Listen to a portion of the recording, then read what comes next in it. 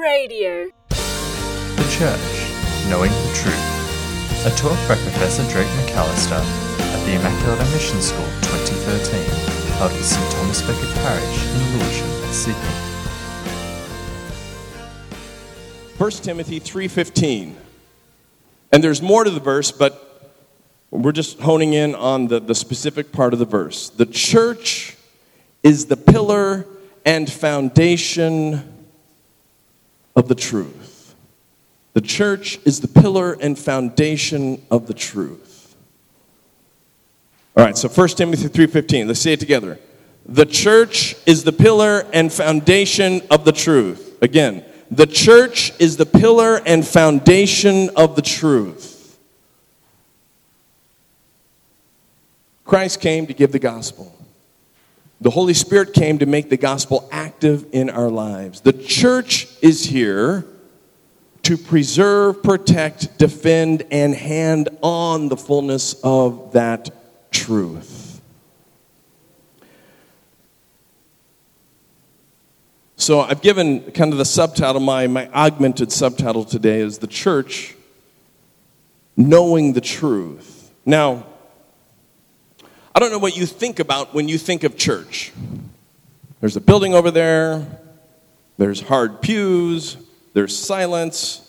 Is it a location? Do you think of people? Do you think of Rome? I'm not sure what you think of. But before I was Catholic, when I thought of church, really my only concept was any person who believes in Jesus is the church. So I didn't see the church as a something, as a concrete something. It was a relational venture. Now that's not bad. It's not that it isn't that. It is that. But that's all I saw it as. And in fact, I saw structure as problematic in relation to the church. The more structure we have, the less church we have. The more structure we have, the more man-made it becomes. The more structure there is, the less led by the Holy Spirit it is. And in fact, we were so concerned with being led by the Holy Spirit before being Catholic and when I was doing a lot of praise and worship. I mean, we would have real honest debates between worship leaders and going, how far in advance of Sunday can you plan out what songs to sing? Because, should you just plan them an hour before service? So then you have the freshest revelation of the Holy Spirit? Or should you plan it on Saturday before Sunday? Or could you plan as far out as Wednesday for next Sunday? Or is that no, the Holy Spirit, there's no way he can speak that far in advance. And, then I become Catholic and what are you talking about? We've got the readings planned out forever. It's okay, this is Christianity on a whole new level. What do you mean the Holy Spirit can work through organization? What are you talking about? So before I was being Catholic, I was in my undergraduate college, and I had to take a speech class. And I was at a secular college, and we had to do a persuasive speech. And you got to choose the topic of the persuasive speech, and then try and make the speech to the class. Now, and here's the way it worked. I got to pick the topic, and then the instructor would assign me a fictitious audience that I had to then pretend to deliver it to in class. But I had to go research the audience to prepare for my speech.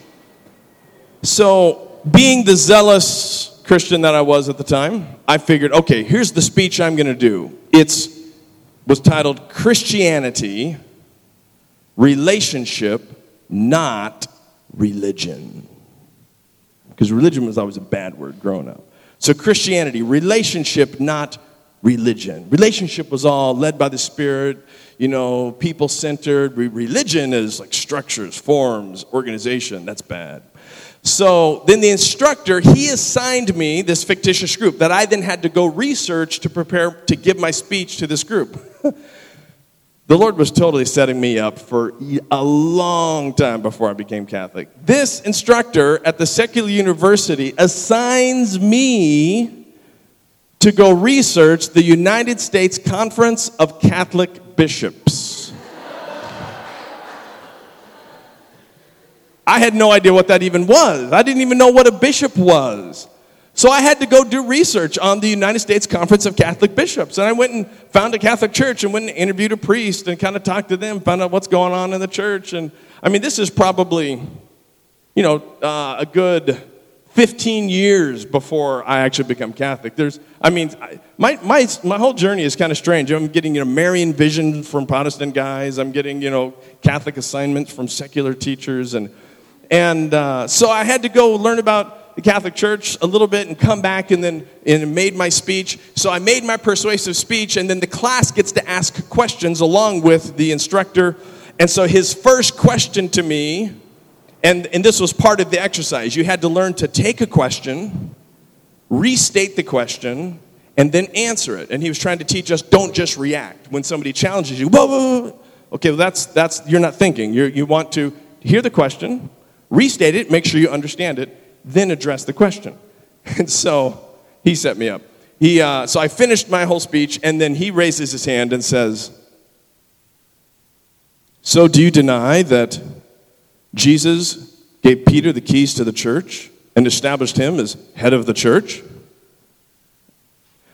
I just went into defense mode. I didn't hear it. I didn't restate. Nothing. I was like, what? No. And I was like, fail. And he just reeled me in like a fish in the ocean. I mean, it was unbelievable. And later, I've never forgot that event. And later, I've reflected on that, thinking, I know that guy was Catholic. He was like, I'm gonna take this punk down a couple notches. He was thinking, and here's what he taught me that day. I was presuming structure and relationship do not go together. And then he honed in on the very quintessential essence of the Catholic Church, Peter.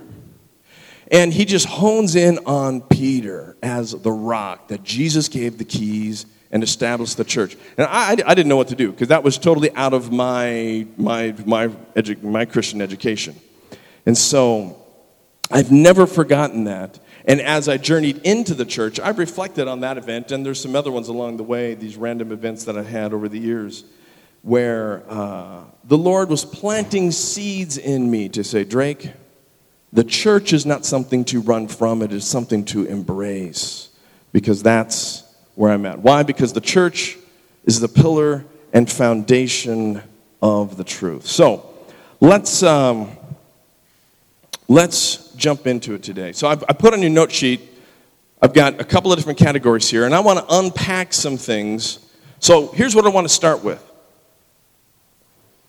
Peter as head of the church. Last night, or the other night in my testimony, I talked a bit about the church and the church's role, and I want to unpack a little bit more about Peter. But before I do, let's see, because there's a couple different things I can cover, but I want to cover what's needed. How many at all have ever heard the question and or argument about Peter as rock, and then sometimes the challenge of, well, Peter's the small stone, Jesus is the big stone? How many are aware?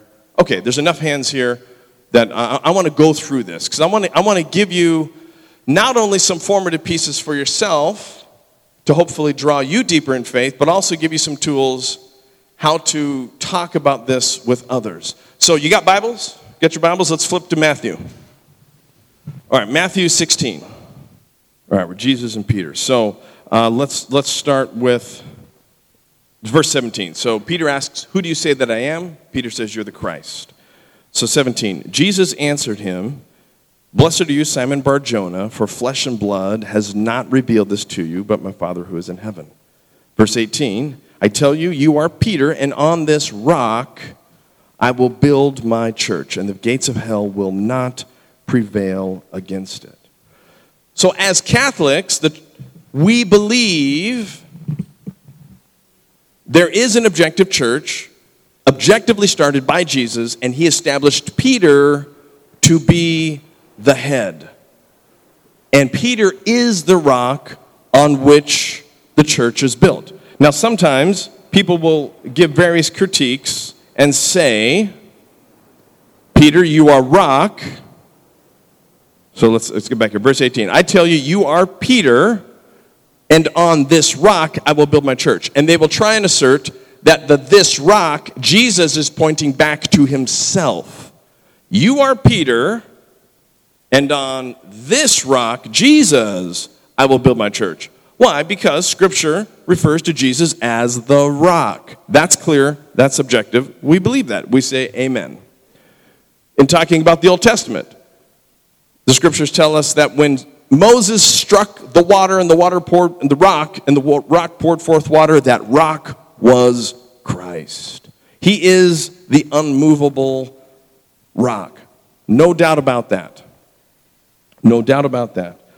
So the question is, though, is that a worthy assertion? Is Peter not the rock on whom the church will be built? So let's take a look at this real quick. And I'm not going to dig super deep into this, because I'm going to get a little bit into Greek and even less into a little bit of Aramaic. And if you're more interested, that'll give you enough pieces for you to dig in. But here's the deal.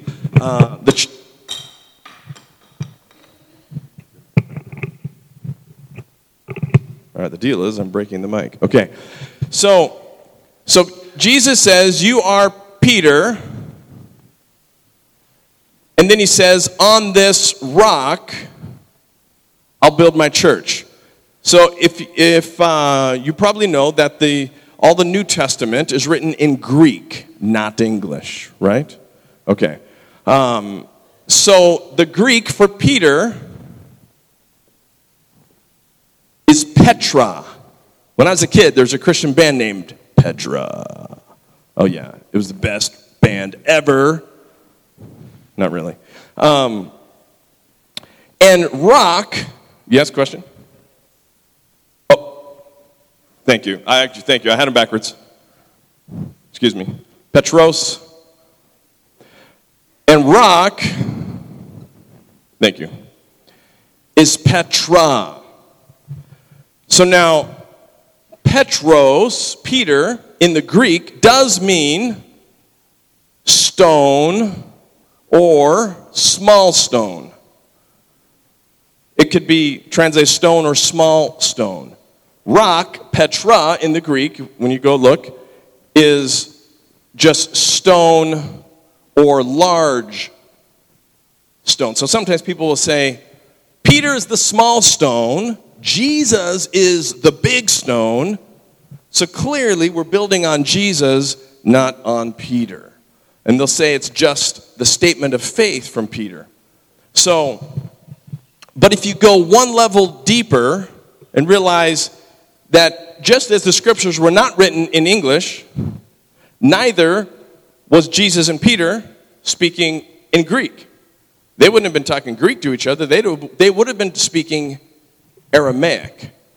So, Peter and rock in Aramaic and similar Hebrew,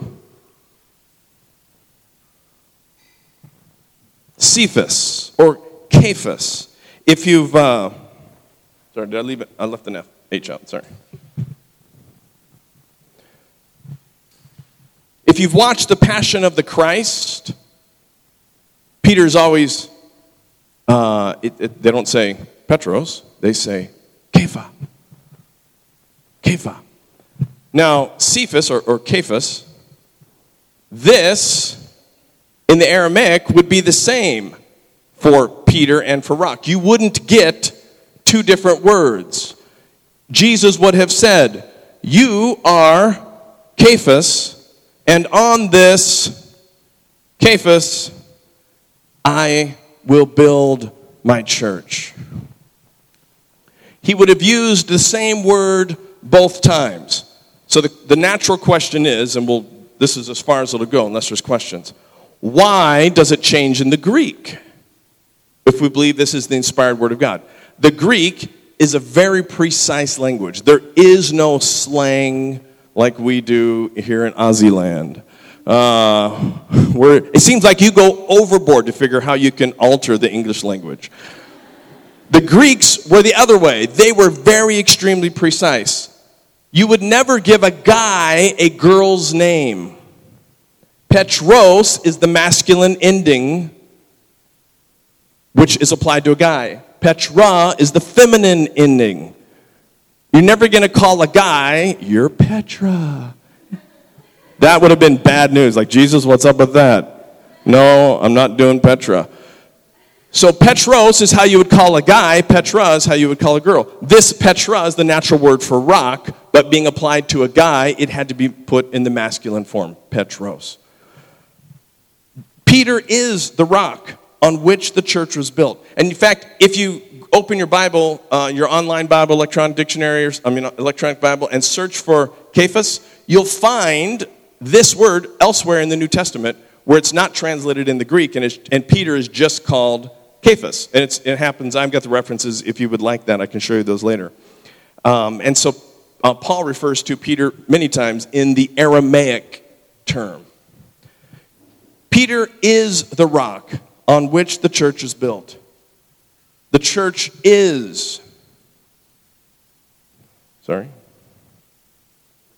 pillar and foundation of truth, with Peter as its head. And as Peter established as his head, we'll see, I'm moving on. Any questions here? All right. With Peter established as the head of the church, when you read through the book of Acts, you see Peter after Peter after Peter after Peter leading the church in profound ways. Now, I went through one just the other day, right? Acts 2. Pentecost. Peter preaches. He gives the first gospel message, 3,000 into the church. You see, time after time, Peter is leading the church into a whole series of firsts. And I want to connect you with one more first that Peter does because it has a direct bearing on all of us. All right, so flip over a couple of books to Acts. Matthew, Mark, Luke, John, Acts chapter 10. So we read in Acts 2 the power of the Holy Spirit. And why is that important? Because when the Spirit of truth comes, He will guide you into all the truth. So, anybody here of Jewish? Nobody, not one. Wow. Jeff, you're like, sort of? Can you be sort of Jewish descent? I see, now I understand the this, okay. It's ish, heavy on the ish, okay. So here's what's amazing. Jesus so believed that the Spirit of truth would guide them into all the truth, He did not have to tell the apostles everything. He didn't teach them everything they needed to know. He taught them what was essential for them to know before He went back to heaven. Because when He went to heaven, He knew the Holy Spirit would continue to teach them what they needed to know and teach them authoritatively. So let's look at Acts chapter 10. I want to read the first verse and then we're going to jump down. Acts 10:1, here's what it says. At Caesarea, there was a man named Cornelius, a centurion that was known as the Italian cohort, a devout man who feared God with all his household. He gave alms liberally to the people and prayed constantly to God. About the 9th hour of the day, he saw clearly in a vision an angel of God coming in and saying, "Cornelius." And he stared at him in terror and said, "What is it, Lord?" And he said to him, "Your prayers and your alms have ascended to as a memorial before God. And now send men to Joppa and bring one Simon who is called Peter." So you have a man who is not Jewish, he's not Christian, he was a pagan, but he prayed to God regularly and he served the poor, he gave alms. He sees a vision, call Peter. Peter, and we won't unpack the whole thing here. Peter, then also, as you keep reading the chapter, he has a vision where God says, "Go to the Gentiles." And what's Peter's first response? He says, no way, Lord. I'm a Jew. I'm not going to go to the Gentiles. They're unclean. So here's what you have to remember just for a moment. I mean, these are like major biblical brain teasers here. Jesus goes back to heaven, establishes the apostles, they start the church, and after a while, Jesus calls them to the Gentiles, and this is new information for Peter. You would think that's kind of important for Jesus to make clear, somewhere as he's ascending in heaven, by the way, the gospel's for everybody. Now you look in hindsight, it's very clear in the teachings of Jesus, but he did not explicitly tell them this is for every single person, Jew and or Gentile. Because Peter is surprised by this encounter. I find that amazing. Because if it wasn't for this encounter, you and I wouldn't be here. When the Spirit of truth comes, he'll guide you into all the truth. Because in the church is the pillar and foundation of the truth. Peter goes, preaches to those Gentiles, they receive the Holy Spirit, they get baptized, he comes back to the apostles, and then he has to make defense to the rest of the apostles why he's now preaching to the Gentiles. Because they're going, what's going on, Peter? So he explains to them, they all say, praise God, the gospel's for everybody, and then they keep moving forward. When Jesus said the Spirit would guide them to all truth, he really meant it. And later on, also in that Last Supper account in John, it says the Holy Spirit will call to mind all the things that Jesus taught them. So afterwards, the more they continued to live the life, the Holy Spirit was welling up in them, teaching them all those things that they heard through Jesus but never really learned. So Peter, time and time again, is leading the church very clearly, very profoundly, and with great authority. There is no way to look at the biblical account and come up with any other understanding than Peter as the head of the apostles. Peter as the head of the apostles. He speaks and teaches with great authority. So what I want to sketch out next here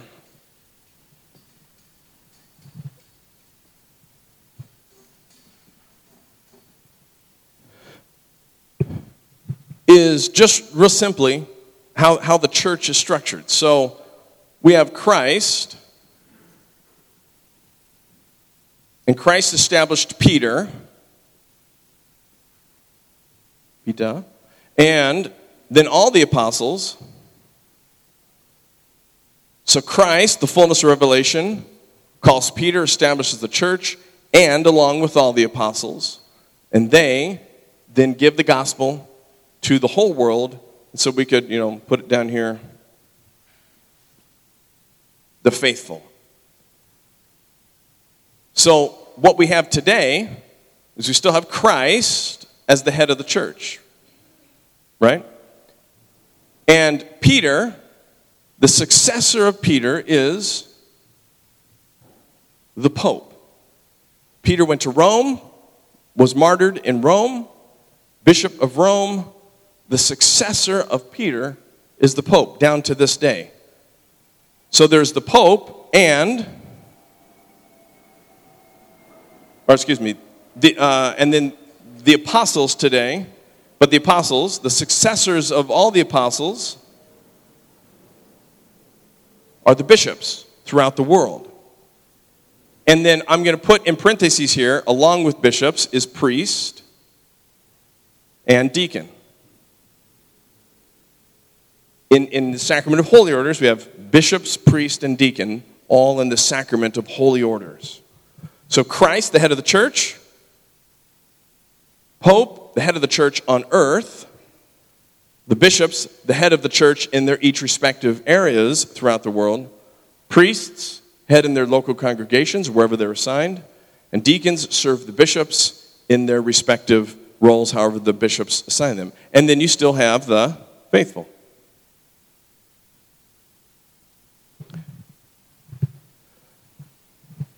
So this is the basic structure that Christ has given for the church. Now, what's essential here is that there is structure. And it is structured intentionally to do what? Protect, defend, and hand on the truth. Protect, defend, and hand on the truth. The church is the pillar and foundation of the truth. Let's say that again together so it gets in your brain. Ready?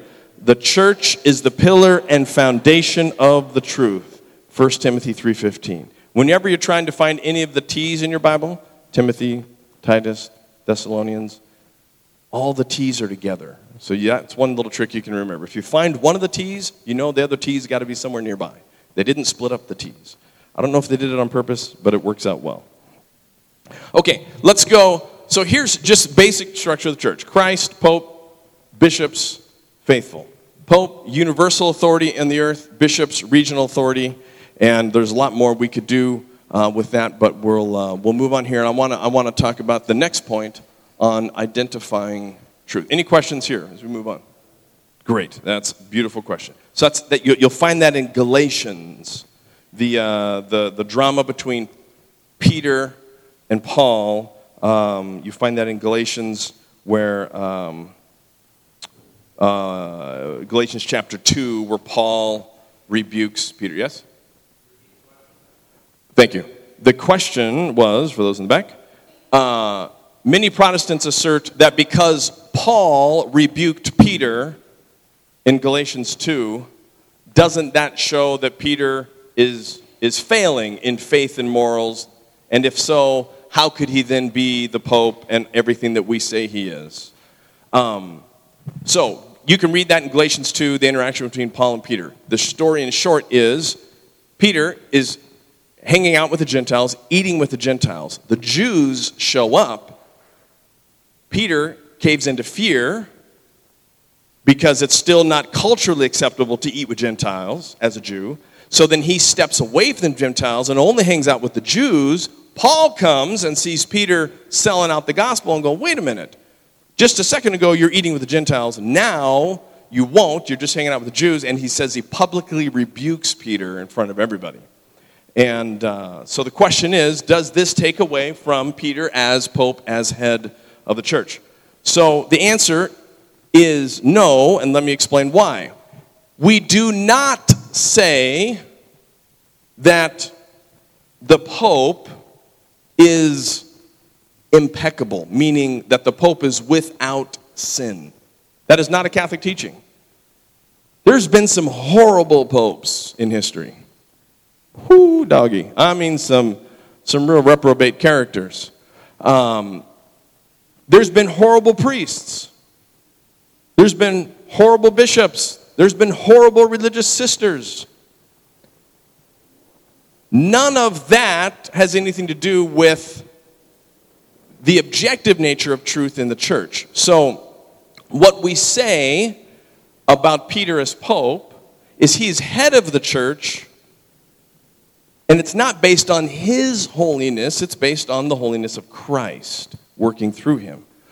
And I didn't get into this, but I'll say it in passing because it relates, that we talk about the Pope being infallible, meaning incapable of making a statement in error. But that doesn't mean anything the Pope says is without error. So Pope says, do you have Twinkies in Australia? So I'm just trying to think, what's an Australian junk food? Yeah, there you go. If the Pope says, I like Maccas, that doesn't necessarily mean, there you go, Maccas, the official snack food of the Catholic Church. Everybody must now go get a Big Mac. No, he can say all kinds of stuff that he would like or not like or do or not do. And some of that could be totally fine, neutral. Some of that, if he erred into sin. We don't say that he's infallible in everything he does. We say that when he makes a pronouncement on faith and morals and intends to define it for the whole church, he is without error. So with Peter and Paul, Peter's just being a knucklehead. He's just giving into fear. He's not trying to teach. He's not trying to do anything authoritative. He's just sinning, falling short. That's all there is to it. We have never claimed that the Pope is without sin, that the Pope is perfect, and that the Pope will be free from sin. So that would be a short reply. The difference between impeccability, which is without sin, and infallibility, meaning enabled and capable of making a statement in error, and that's only when defining things very specifically and authoritatively in the church. So I want to hit this second point here. The church identifies truth. Now, I already went through Matthew 16, you're on this rock, I'll build a church. What does Jesus also say in there? And the gates of hell will not prevail. He tells Peter this, and the gates of hell will not prevail against the church. So by that we've understood that Jesus says, this is back in Matthew 16, that Jesus promises hell, Satan, will have no victory against the church. By that we understand if the church was able to teach officially something that was untrue, if they could officially teach Jesus is not God, that would be a victory for Satan. That would be a victory for the kingdom of darkness. So by Jesus saying the gates of hell will not prevail, meaning there is no time that Satan will have any victory in the church to cause her to definitively teach error. Now again, individuals can fall short, people can be saints, they can be sinners. But in the church, the authority of truth will be protected. The Spirit will reveal the truth, and in the church will be the pillar and foundation of the truth. It will protect the truth. When I shared my witness story the other night, I went briefly through, and I won't go through it all again, Matthew 18. If your brother sins against you. So how do you sin? Not because I'm a bad artist. You sin in a matter of faith and morals. I've stolen from you, or I'm denying the faith. So what do? You correct your brother first. That doesn't work. Take 2 or 3. You bring more correction. If that doesn't work, then it says you take it to the church. So that there is somewhere there where there is an objective authority to understand what is true. And that was, since we weren't taking notes the other night, I just want to say, so that was Matthew 18 and 15 through 20. So Matthew 18, 15 through 20, if you want to write that down, as far as Jesus talking about the church. Now what's interesting is Jesus only mentions the church twice in the Gospels. That's it. One is Matthew 16, Peter, you're the rock, I'll build the church. And the second is Matthew 18, how to deal with sin. Those are the only 2 times Jesus mentions the church. So, this point is the church identifies truth. So it's not that the church makes something true. So this, I want to make sure this is clear. The church can't, take a look at this cup, and we know it's a cup, and Pope makes an infallible declaration, this is a plate. And we now know this is true because I've declared it to be a plate. No, the church cannot make something true that was formerly untrue. All the church does is identify the truth. 1 + 1 is true whether you know it or not. Your math teacher one day helped identify for you that 1 + 1 was 2, taught you how to get there, and you're like, oh, okay, I understand that. That makes sense. So what the Pope does not do and the church does not do is make things true. They identify the truth. Now, if you get a chance to talk to Protestant brothers and sisters, and they ask you this whole thing about the nature of the church and authority in the Pope and all that stuff, why do you need a church? Why do you need the Catholic Church? You can take them through just a little exercise and ask them this question. Because our Old Testaments are a little different. They've got 7 less books in the Old Testament. So don't worry about that one. Just ignore that one. The New Testament between Catholics and Protestants is identical. And just ask them this question. Do you believe that the Bible is inspired? They'll probably say yes. And then you say, how do you know what books go in the New Testament? How do you know what books go in the New Testament? And they might say something, well, the inspired books, the books that had authority. Okay. How do you know any one of these books is inspired or has authority? And at that point, they probably will have no idea, may say something. There was a point in time somebody asked me this question, and I had no idea. I was thinking, well, I don't know. The apostles went down to the bookstore and bought their Bible and started using it or something. I mean, I just had never thought, where did it come from? Or, Revelation is the last book, right? So, and often people will cite, anyone who adds words to this book will be condemned, where John says in Revelation, as if John had the whole of the New Testament all the way through Jude, and he pinned the last word in Revelation, the Bible is complete. It didn't happen that way at all. In fact, the list of books, as we know it in the New Testament, here's for the first time in history, do we see anybody write down the books in the order that we have.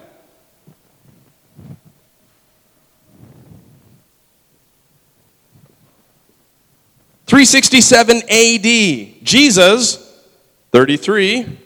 We've got over 300 years before we have any official written record of the New Testament exactly as we have it today. Up to that time, some books were excluded. Other books that we don't have in here were included. Certain books were always considered authoritative and inspired. But Athanasius, 367 AD, and then over the next 20 or 30 years, there's a couple of other councils, and Pope Damasus is involved here, and they finalize the canon. They finalize the canon of Scripture. And what the church did in this time, they did not make a particular book inspired. They simply identified what was true because, why? The church is the pillar and foundation of the truth. The Holy Spirit was given to the church to lead and guide them into all the truth. So they are able to identify the truth, just like the apostles discovering, Gentiles can receive the gospel too. That was new information. They were able to identify what was inspired. And so it's a good exercise for your Protestant brothers and sisters to discover, how did you get this? And what it comes down to is this. Yes, the Holy Spirit is leading and guiding, but at some point, people, led by the Holy Spirit, had to make an authoritative decision about what was true or untrue. And that is the church.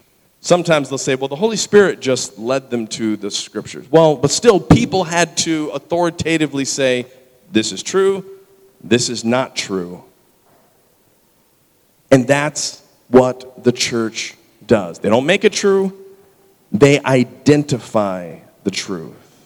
Matthew 16, 18 are key scriptures there. Now, let's go one more point here, because we're getting a little low on time. This third point here, the church keeps the truth without change, because this is where the rubber really meets the road for you and for me. The church keeps the truth without change. I'm going to leave this up here. Keeps the truth without change. How many of you know, this is rhetorical, you don't have to raise your hand, but how many of you know that it's a difficult time to be a Christian? It's strange to live the Christian life. To say, do not have sex until you are married. It's like, what do you have, two heads? You got to be kidding me. To say, once you are married, you get to stay married forever. You must have three heads. To say, once you're married, actually, don't use contraception. You are definitely from another planet. We definitely know you are not of this world, which is kind of true. All right. The other hot button issue, to say that, who are you to say that a man cannot marry another man? You angry bigot, you. Who are you to say that Christianity is any better than Islam, than Buddha? Who are you to say the Catholic Church has more truth than the Jesus-loving Protestants? It's a difficult time to be a Christian. And it's getting more and more difficult. The church is crucial in this time for you and me, for our salvation. Why? Because the church not only identifies the truth, but keeps the truth without change. Now, I want to give you one really profound example of this. And this is a profound example of the Pope in action and the power and authority of the Holy Spirit working through the Pope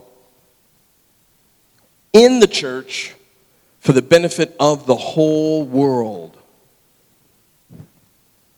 And this specifically deals with the moral issues of the day. Now, in my country, in the United States, right now, Christianity is just getting smacked up against the wall with our current healthcare legislation.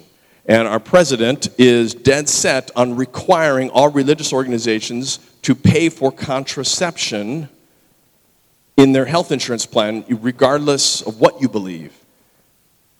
And the problem is not only is contraception bad in and of itself, but the fact that there's many contraceptive methods that cause abortions, that then they're forcing Christians to pay for abortions. So many of you, and many people, maybe even you, may be thinking, listen, what is the deal with contraception? Why is it so bad? Now, I've got a whole another testimony story on contraception, how that was powerful in my wife and I's life as we came into the church, which I won't tell here. But back in 1968, the dawn of the sexual revolution, people were pressing the church. There's the pill. The pill is new. The pill is neat. The pill somehow allows us to maintain the dignity of the woman, but allow us to regulate birth. And so the church said, let's look at this, let's examine this. And they did a whole long commission, a whole long study. Most of those that made recommendations to the Pope, you know what they said? Yeah, the pill's okay. The majority of the theologians that had researched it said, yeah, we think we're good. We can do this. The Pope took all the data and then listened to the Holy Spirit. And then he writes Humanae Vitae on the regulation of birth. And he defends, it wasn't new teaching, what the church has always taught forever, artificial contraception is gravely immoral. But then he pins some words that are strikingly prophetic. And you will see these words lived out, maybe in your own life, you will see it in the lives of those around you.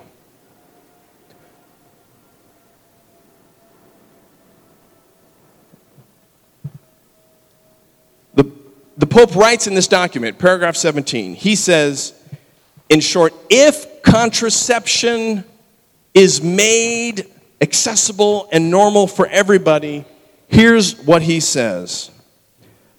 Let them first consider how easily this course of action could open wide the way for marital infidelity and the general lowering of moral standards.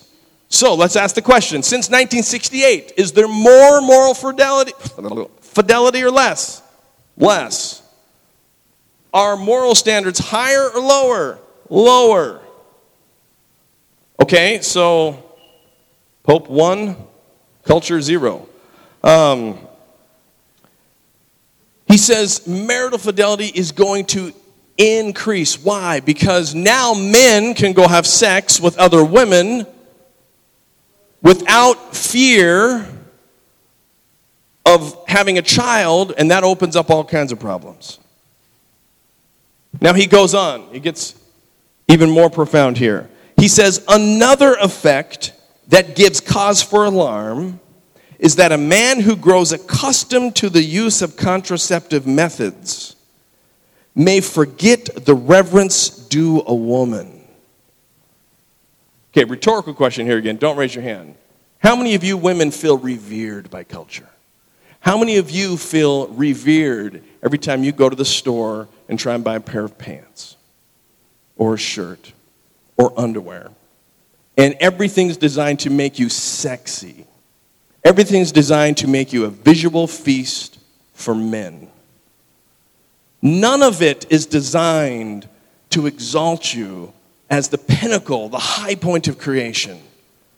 That which every man should lay down his life for and sacrifice.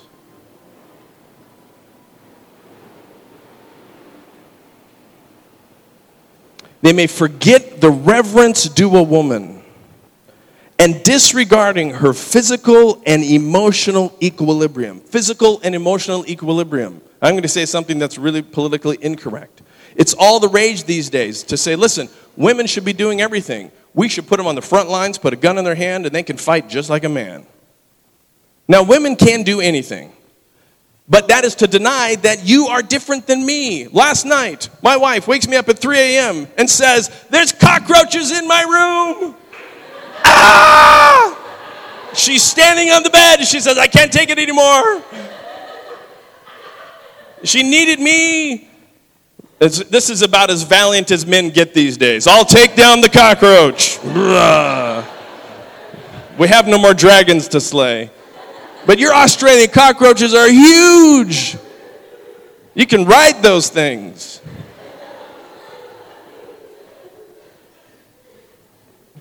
Women are different than men. Today, everything is ordered towards there is no difference. It's just a matter of parts. And with enough surgery, you can change that too. We've lost the reverence to a woman. And then he says, disregarding her physical and emotional equilibrium, it will reduce her to being a mere instrument for the satisfaction of his own desires. Pornography, magazines, internet, television. What all those things teach men is that women, you exist for sexual gratification. And what happened to the women over those next 30, 40 years? Instead of them, through the women's liberation movement, standing up and saying, no, I have dignity, all they did was shed any last sense of dignity they had, and they just jumped right into the gutter with all the men.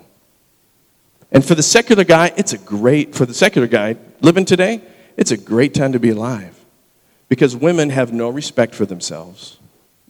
Most of the attire worn today would have been attire that a prostitute would have worn 40 years ago. And many girls, even here, sometimes walk around in clothes that you would have seen on the street. And that has just become the norm. And that's what men expect. And for some reason, women just happily accept this. Now, how could... Let's see, let me read the last line.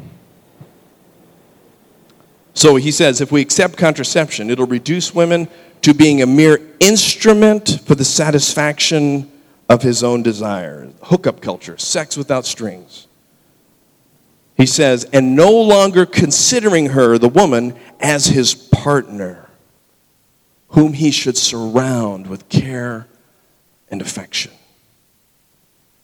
How on earth does an unmarried old dude in a pointy hat living across the world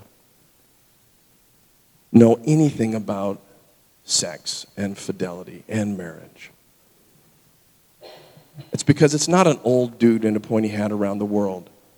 It's Jesus Christ speaking by the power of the Holy Spirit in the church to protect and defend the truth and to say to you, women, you are a special creation. You do not have to be treated like a dirty rag, used and thrown out. Men, you were created for greatness. You were created to lay down your life for every cherished creature, and especially our sisters. This is a profound example of the authority of the Pope teaching in the church by the power of the Holy Spirit decades before people ever knew what would happen. And there have been fewer, more accurately prophetic words penned. Our culture has gone into the toilet. And very few people would ever look at contraception and say, what? Contraception? How could that be? Most of them put on all kinds of other things. The issues continue. Whether it's contraception, whether it's stronger moral issues, the issues of homosexuality, a lot of the life issues, end-of-life issues, marriage, dating, relationships, vocation, all of these things. The church is the pillar and the foundation of truth. Why? Because the Holy Spirit is leading it, because it is empowered by Christ. And the Pope at the head is leading us into truth. He's one to be trusted. He's one to be followed. And I'm just going to wrap up here. I'm going to skip over the church as the body of Christ. We've talked about this on and off throughout the other talks. But I'll just say a couple of concluding points here. That when we look at the church, and I'll give you just a couple of references just to jot down. You can put in your notes and you can read later, because we have some good time for adoration today. So you can Colossians 1:18 and 1:24, and then 1 Corinthians 12. Read that whole chapter about the body of Christ. And in that, we learn that in the church, all the members, that's you and I, we make up the body of Christ. Christ is the head. We are his body. And how profoundly important it is, our relationship together. And that Paul will tell us in Corinthians 12, when one part suffers, we all suffer. When one part rejoices, we all rejoice. We're all connected. When you smash your pinky, your whole body feels it. It's not just your one little finger. So the last thing in closing. The challenge for you is receiving the truth. The Christian faith is not one to be adjusted. You don't get to say, I like this or don't like this. I want this piece but not this piece. It is simply something to be received in its entirety or not at all. Jesus invites us to receive the whole truth. It is not for us to change. We see the Holy Spirit working in the church, through the church, and by the power of the Holy Spirit, leading and guiding into all the truth. Let's read all three of these together. I'll read the reference and let's read the verse. Philippians 4:13. I can do all things in Christ who strengthens me. John 16:13. When the Spirit of truth comes, he will guide you into all the truth. 1 Timothy 3:15. The church is the pillar and foundation of the truth. Let's pray. In the name of the Father, and of the Son, and of the Holy Spirit. Amen.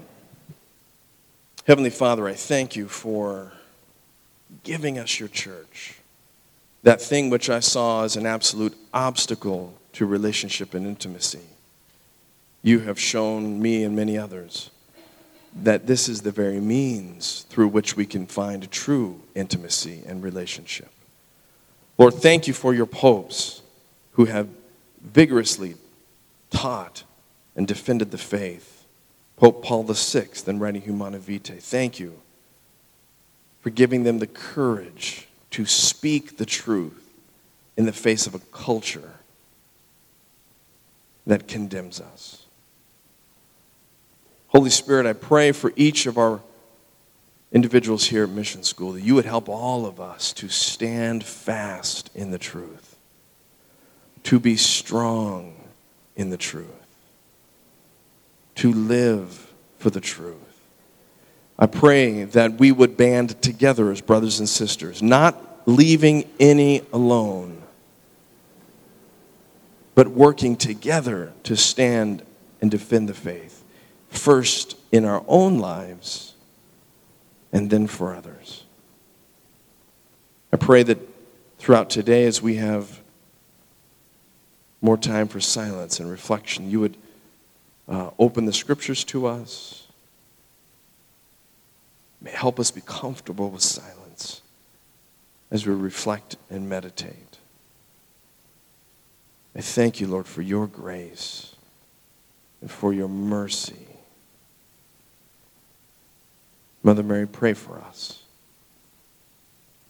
Pray for us that we would make a full response of faith to Jesus Christ and put our trust in his church,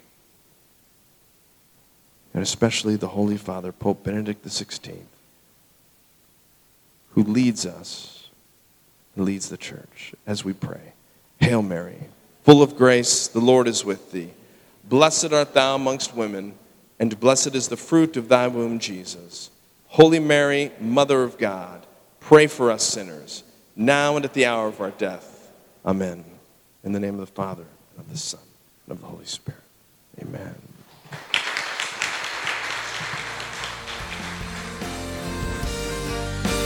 That was Professor Drake McAllister with The Church, Knowing the Truth. For more talks from the Immaculata Mission School 2013, visit cradio.org.au.